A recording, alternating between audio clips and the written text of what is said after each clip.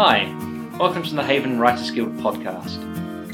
We invite you to join us as we explore the curious world of writing.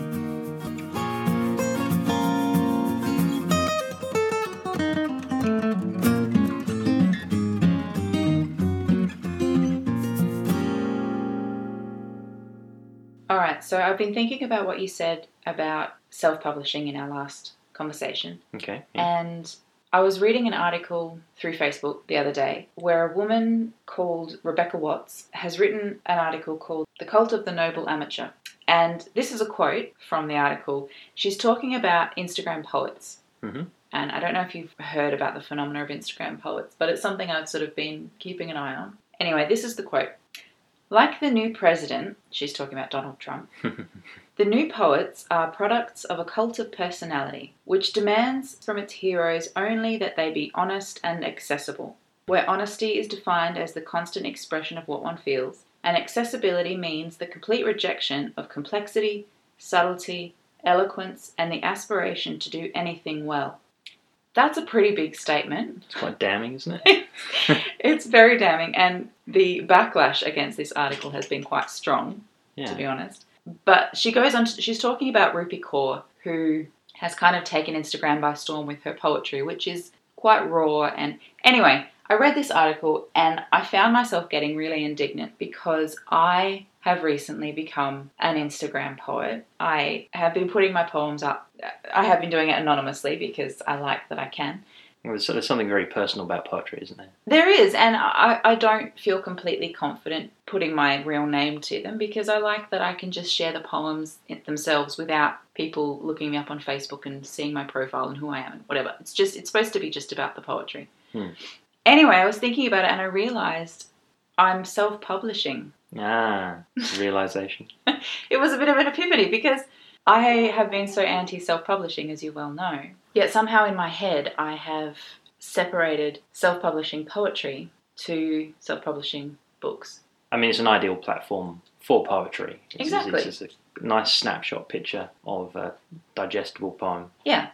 You can take into your day quite easily. But as you say, with the quality of what we were talking about last week with self-publishing, there is an awful lot of very bad poetry there. There is, admittedly, yes. Well, like you said, I mean, readers are having to discern what's good poetry and what's not, and perhaps they're not as critical as they should be about poetry. I mean, poetry is more difficult to get published. You can go to a publisher with a fiction or non-fiction and have a chance of actually being published. As a poet, your chances are so much slimmer of actually having a book of poetry published. I mean, I've heard that, yeah. Yeah, you'd have to be either already well known or be really lucky. So I love that Instagram's there because all of a sudden you've got all these people able to share their poetry, and it may not all be great quality, but you can share it and you can put your poems out there and there's no publisher getting in the way. So I feel like in a way I've kind of agreed with you without meaning to. Yeah, because it wasn't always that way with poetry, was it?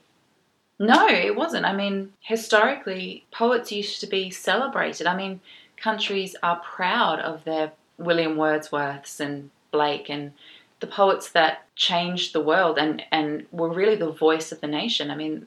They've got Robert Burns Day in Scotland. Have they? Yeah, absolutely.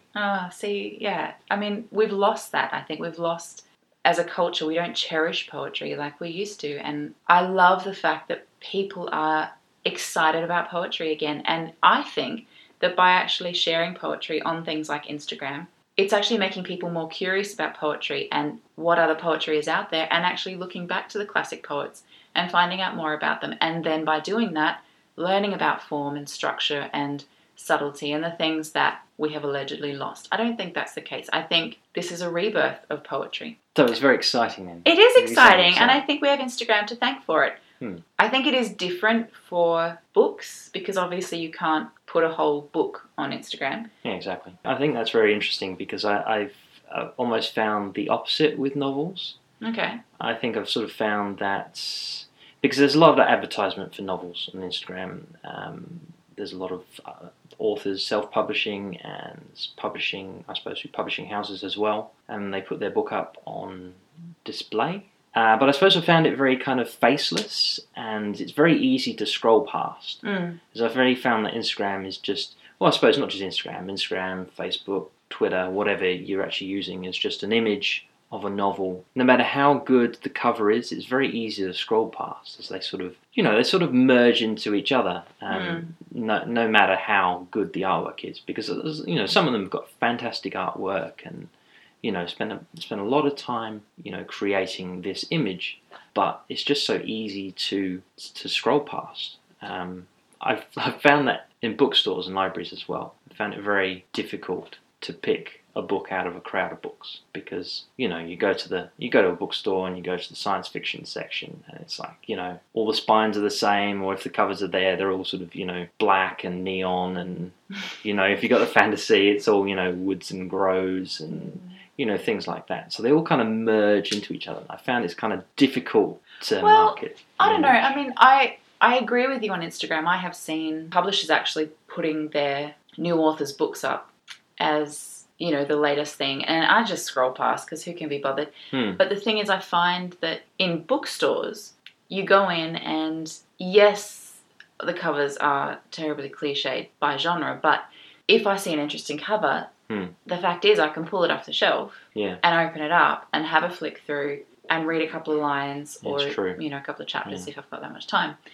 And I think that's the difference. I mean, when you're advertising using social media, I think it is a danger getting lost among everything else. And I'll be honest, as an author, I'm probably considering self-publishing a lot more seriously now than I was before we started having this conversation. That's good.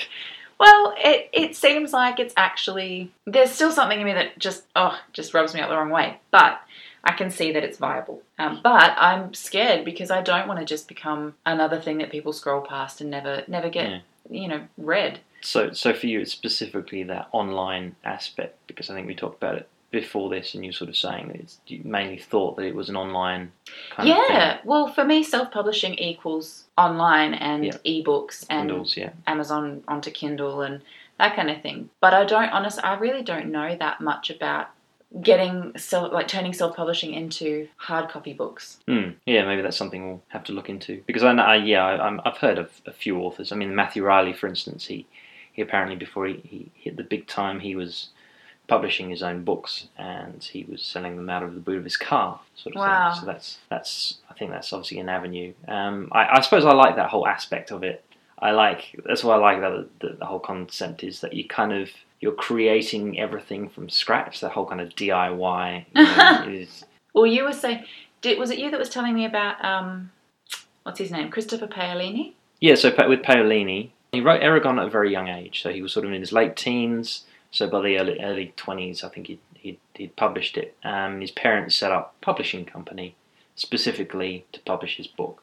That's amazing. Yeah, I think that's very exciting. Because maybe we should just see if our parents will do that for us. Yeah.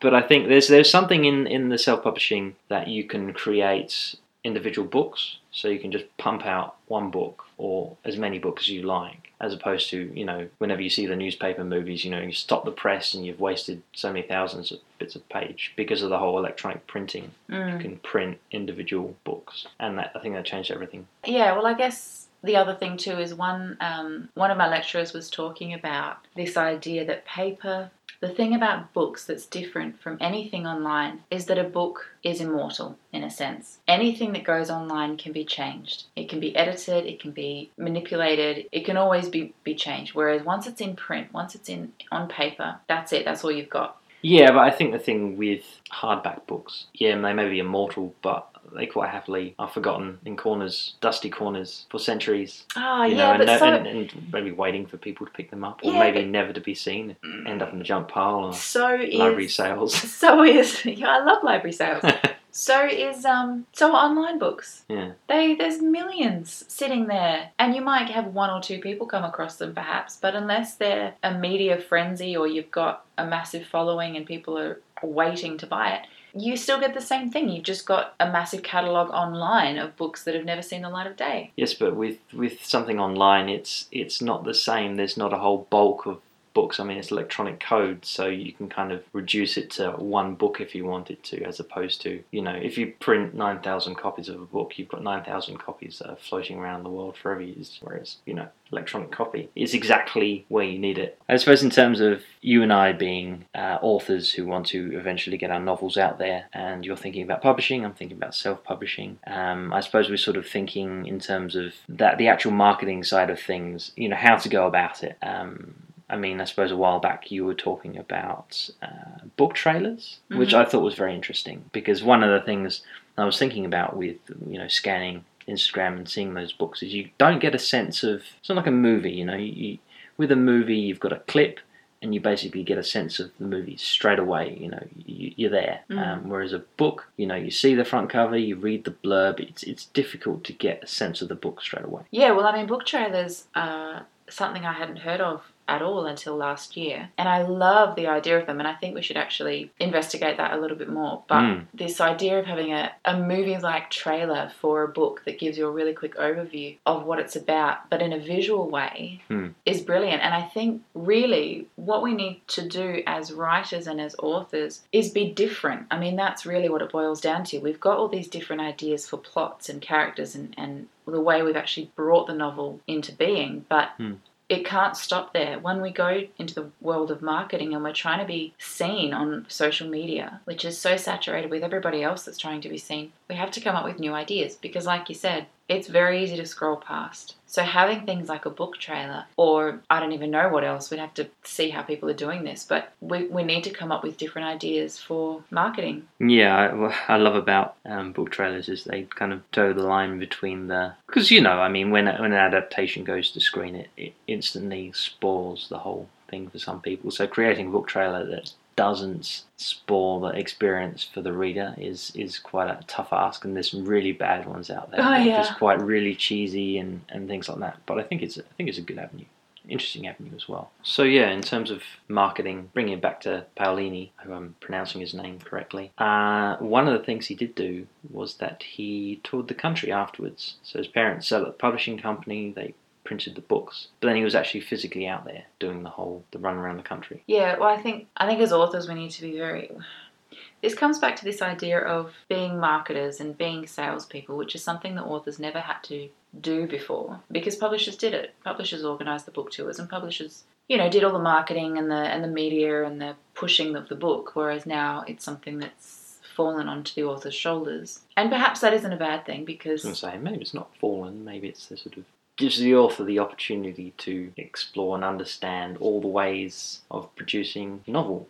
Yeah, well, that's right. It is probably a good thing, because it gives us, it means we know what we're doing, maybe, hopefully. Well, yeah, if you've got an idea of what's going to happen in the end, you're not just driving the car, you've got to understand what's happening under the hood as well. Oh, wow. That's a great metaphor. That's a great metaphor, yeah. All right, well, I'm very interested in this aspect of marketing. I'd love to talk about marketing. Yeah? Absolutely. Yeah. Really? Are you actually serious? Oh, yeah, very interested, yeah, because it's sort of coming up with fresh ideas, I think. It's a fresh approach to selling a novel, because authors should be writers and they should be able to write their own campaign. All right, well, we'll certainly look into that, and I suppose if anyone is a self-publisher or has been published through a publishing house, or have some fantastic fresh new ideas, and has some ideas around marketing and has seen interesting new ways of doing that, then yeah, let's talk about it. Let's see what's out there. Absolutely. Oh, great. Thanks so much. Thank you.